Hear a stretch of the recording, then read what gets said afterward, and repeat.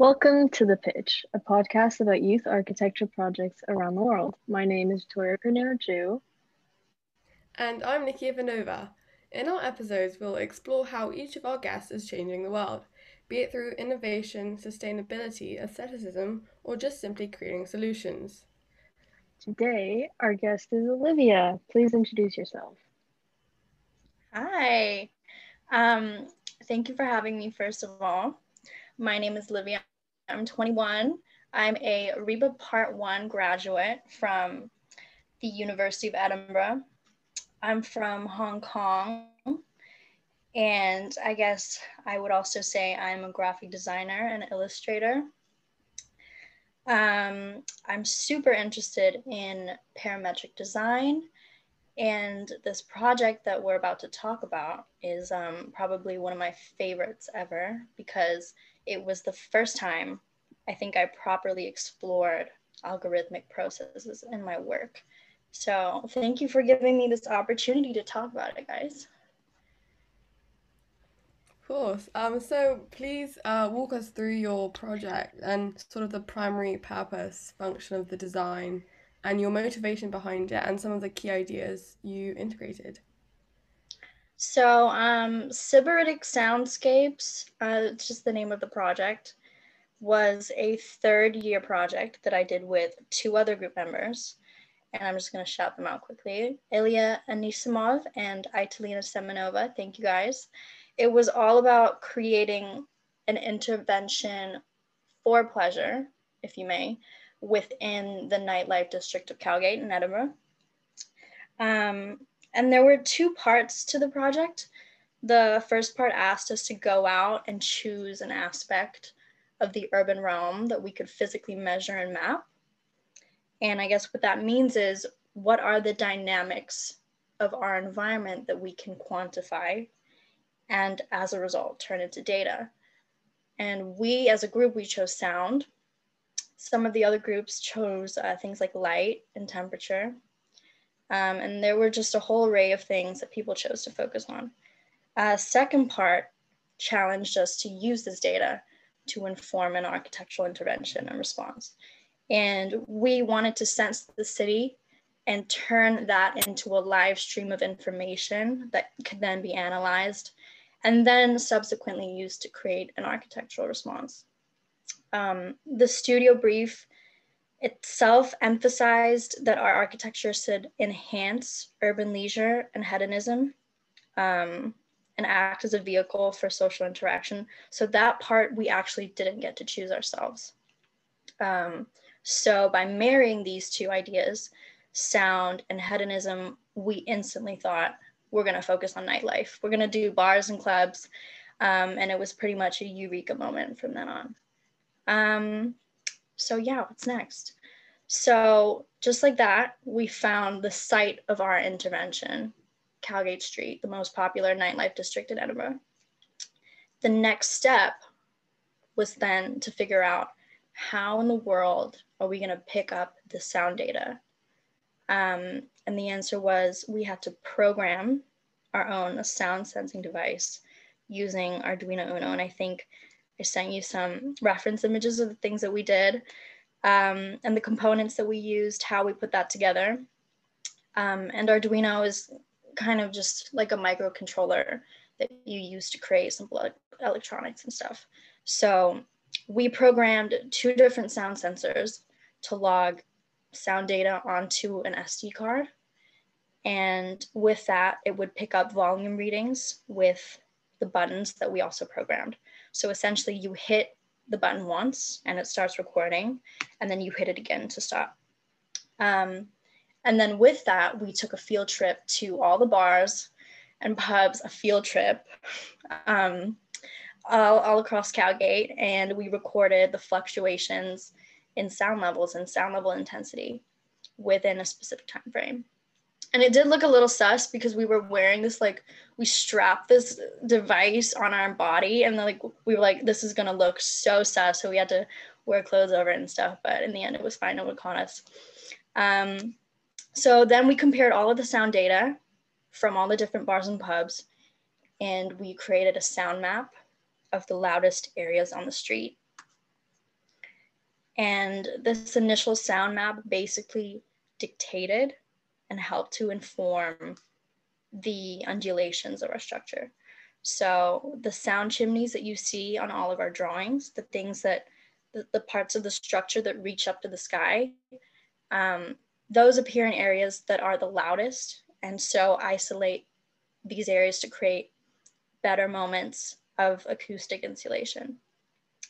And then when the structure dips down to the street, those areas represent places that weren't as loud, but were still evidently quite popular. So we decided to harness those spaces and transform them into pockets of social activity, if you may. So you can go in, you could sit, you could chill, you could socialize, you can smoke, you can drink.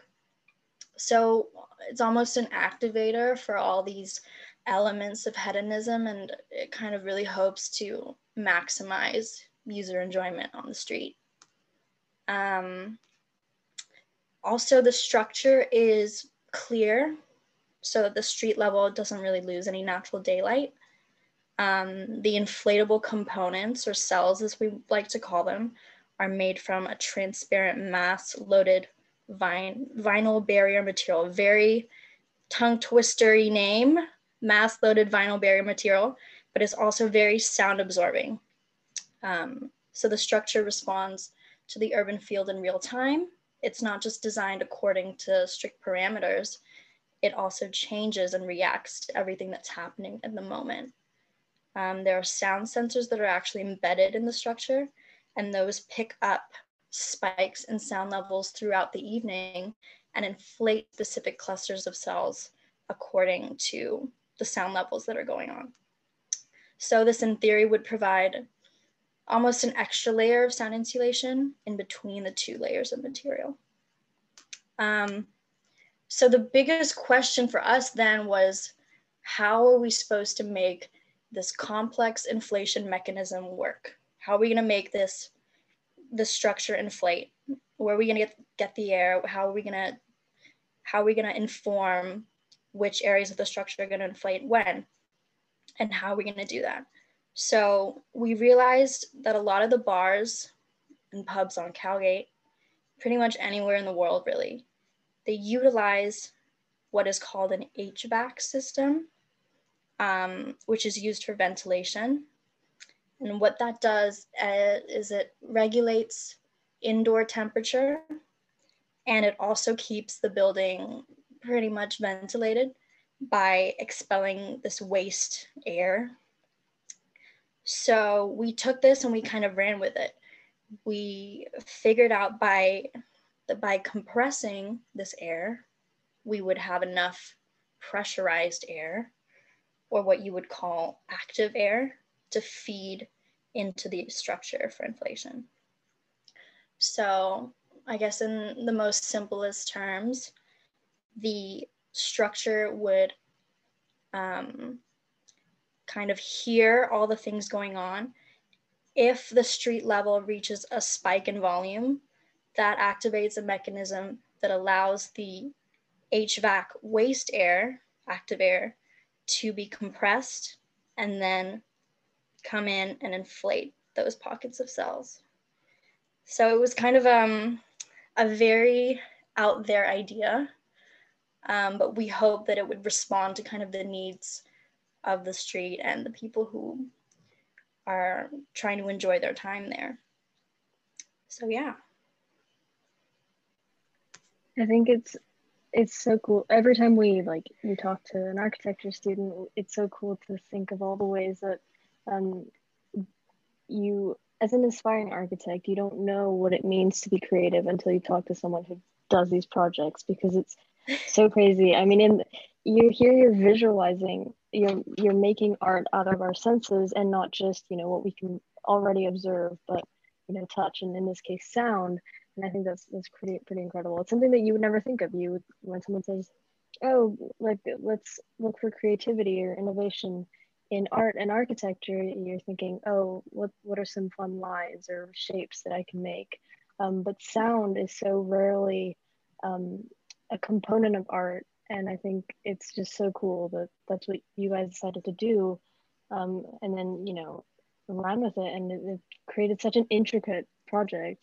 Yeah, and I mean, okay, like in your project description, you talked about harnessing urban data. So when we relate this back to the real world, what does this mean, and what is the relevancy of controlling urban data in the modern cultural, social, and or political environment? Thank you. So in reference to your question, like I mentioned, we programmed our own sound sensing device so that we could pick up and track data that was already prevalent in the environment. The whole premise was, if you understand the environment and you can kind of identify the subtleties that exist within these pockets of urban life, then you can identify issues and problems and then work to solve them through architectural solutions. So these data-driven readings are interpreted and then fed back into the physical world. Urban data is already being monitored and used to control the function of buildings and societies. We already have smart cities, we already have intelligent buildings all around the world. And these come in the form of things like telecommunication links, devices to control water and energy usage in our homes. We've got CCTV, we've got fire alarms. So data is such an important part and a factor in the functioning of our society. And, most of the time we don't even know, we don't see it happening. So, most of the time when you're working in an office building, for example, thermal comfort is monitored and tweaked so that the workforce maintains its productivity and efficiency levels. So really, urban data is one of the most important aspects, I think, of architectural design. The thing is that most of these interventions, they are homogeneous in a way and kind of reductive, and they create these almost sterile spatial experiences. And what I mean by that is the only reason they're implemented is because they aim to minimize resources, first of all, and as a result, minimize costs. So that's a capitalist kind of function. They don't consider at all about our enjoyment alone or the subtleties that exist in behavior that you and I experience. So the humanity of it, there really isn't much of that. So the most important thing that we had to consider as a group was, how do we make a reactive architecture that, first of all, is interesting to look at, secondly, isn't hidden away, but actually becomes part of the city infrastructure and tourism. Third, it's a bottom-up approach, a bottom-up method of responding to the urban condition. And finally, it utilizes and builds on the systems that are already in place within society. So we didn't have to tear everything down and start again. It was, these buildings are here and we want to build around that. So that was the whole concept for us. I find it so interesting how you used such a cool piece of technology to collect the data from the site. I think I have never seen that before, and sort of thinking not just about what we see, but about also noise. I think that's super cool, and how you um, incorporated it in your design. Thanks. And on to the next question. So you spoke too about defining the boundary, separating ideas of mass versus void, noise versus noiselessness, and commercial versus residential. How do you think that by defining the bridge between those conflicting elements, you can unite or contribute to the common goal of pleasure? That's a good question. The thing that I haven't mentioned about our project yet is, and about Calgate, is that it's half nightlife district and half residential. So you can kind of imagine how annoying that is.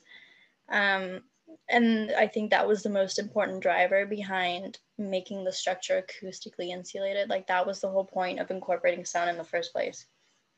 And one of my team members, Ilya, he actually lived in a flat directly above the street, and he would always complain about it being so noisy and how he couldn't get a good night's sleep. And, you know, there was also a hotel above one of the most popular bars, and 2 or 3 hostels, I think, if I can remember correctly. So it's quite a lot of people who are trying to go to bed while the people below them are partying. And, you know, I wouldn't want to be in that situation where it's like 1 or 2 o'clock in the morning and all I can hear is people screaming and stuff like that, you know. So we actually did a site visit, and we analyzed the different building heights and points in which the street stops being a bar and starts being residential. And then we incorporated these findings into the positioning and the form of our structure. So that's why you can kind of see the edges. They're not straight lines. They're a little bit wobbly because they're adhering to the structure's walls as it kind of undulates and as, you know, the street stops being a bar and then starts being residential, someone's house. So it's designed specifically for those little nuances and changes. And when you're having fun, you're not really caring about the people who live in the flats right above you. So, and you're at home trying to relax, that can be really frustrating. So we tried to make an intervention that benefited both parties. So you want to keep the residents and the tourists happy, and you also want to keep the party goers happy. And that was about maximizing enjoyment and hedonism for everyone, really. That was our goal. Yeah, I can definitely, I mean, and I'm sure you can too in Hong Kong, there are definitely places where we can also hear the nightlife at the same time as we are just trying to live. So, I mean, in that way, you can definitely see how what you've done with this project can serve as a template for big cities and very populated, places as a way of contributing to, like you said, the pleasure and the enjoyment of everyone and maximizing that, and then, you know, making it, inflaming the project even more and seeing how you can apply it across the whole city, right? Mm-hmm. And I think it's a super, like, it's one of those projects that I can see like making its way across the world because it just has such a foundation that really works and is a problem, I think, for a lot of places around the world, which kind of leads me to this question that I have, which is obviously more of an opinion, but do you feel that architecture, and beyond just this project, that it needs to respond to a collective or an individual need of some kind, or is it sufficient for it to be created in the name of, asceticism or enjoyment? Or could you even argue that, those are needs, which in that case, is there anything that isn't a need for us as humans? I definitely think that architecture has to respond to a collective need, but I would say that aestheticism and enjoyment are both really human needs that we should be mindful of. I think personally our project derived its form directly from function, and thankfully it worked out. But I definitely think that if architecture brings joy either to an individual or to society or to a community, then it's done its job, in my opinion. And I think one of the most important roles of architecture is to foster social interaction and foster these relationships. And hedonism, pleasure, enjoyment, whatever you want to call it, is at the very middle of that. And these are all avenues in the urban realm that I think are the most interesting to design for, because it's all about enhancing human experiences and enhancing human enjoyment. And not about money. It's not about productivity. It's not about optimizing your resources as a company. It's about the people, and it's about, everyone's comfort and pleasure. And I think that's what I love. Yeah, and I think that ever more important, I think,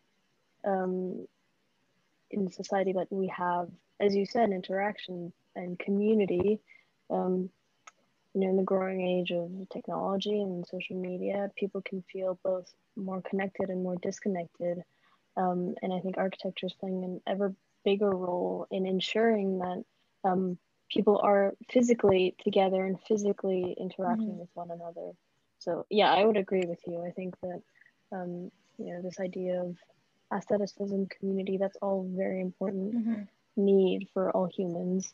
Even if we don't realize it, it's not enough to just live pragmatically for the rest of our lives. I completely agree. And I mean, I think I that's would agree why with you. the Serpentine Pavilion is so popular every year. It's, those pavilions, those installations, they're not always going to serve a purpose, but it brings together a community of people who love art and people who love architecture, and it fosters that relationship with the environment and people around you. So I think art society, whether or not it serves some kind of pragmatic need, I think it's necessary for sure.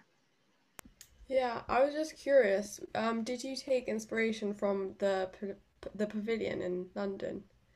Have you like looked at all the different pavilions over the years, and which one would you say is your favorite? Which one would I say was my favorite? Oh God, I don't remember the names of them and who designed them, but I did go one year with my family, and it's inspiring. I think it's beautiful. It's fun. It's playful. We didn't take inspiration from the pavilion directly. It was more like some of the pavilions, they use a lot of algorithmic techniques, and some of them are kind of parametric in a way. So we obviously tried to take inspiration from any designs that we felt were kind of conducive to this algorithmic process. So I don't think I could name one for you right now, but I'll get back to you on that one.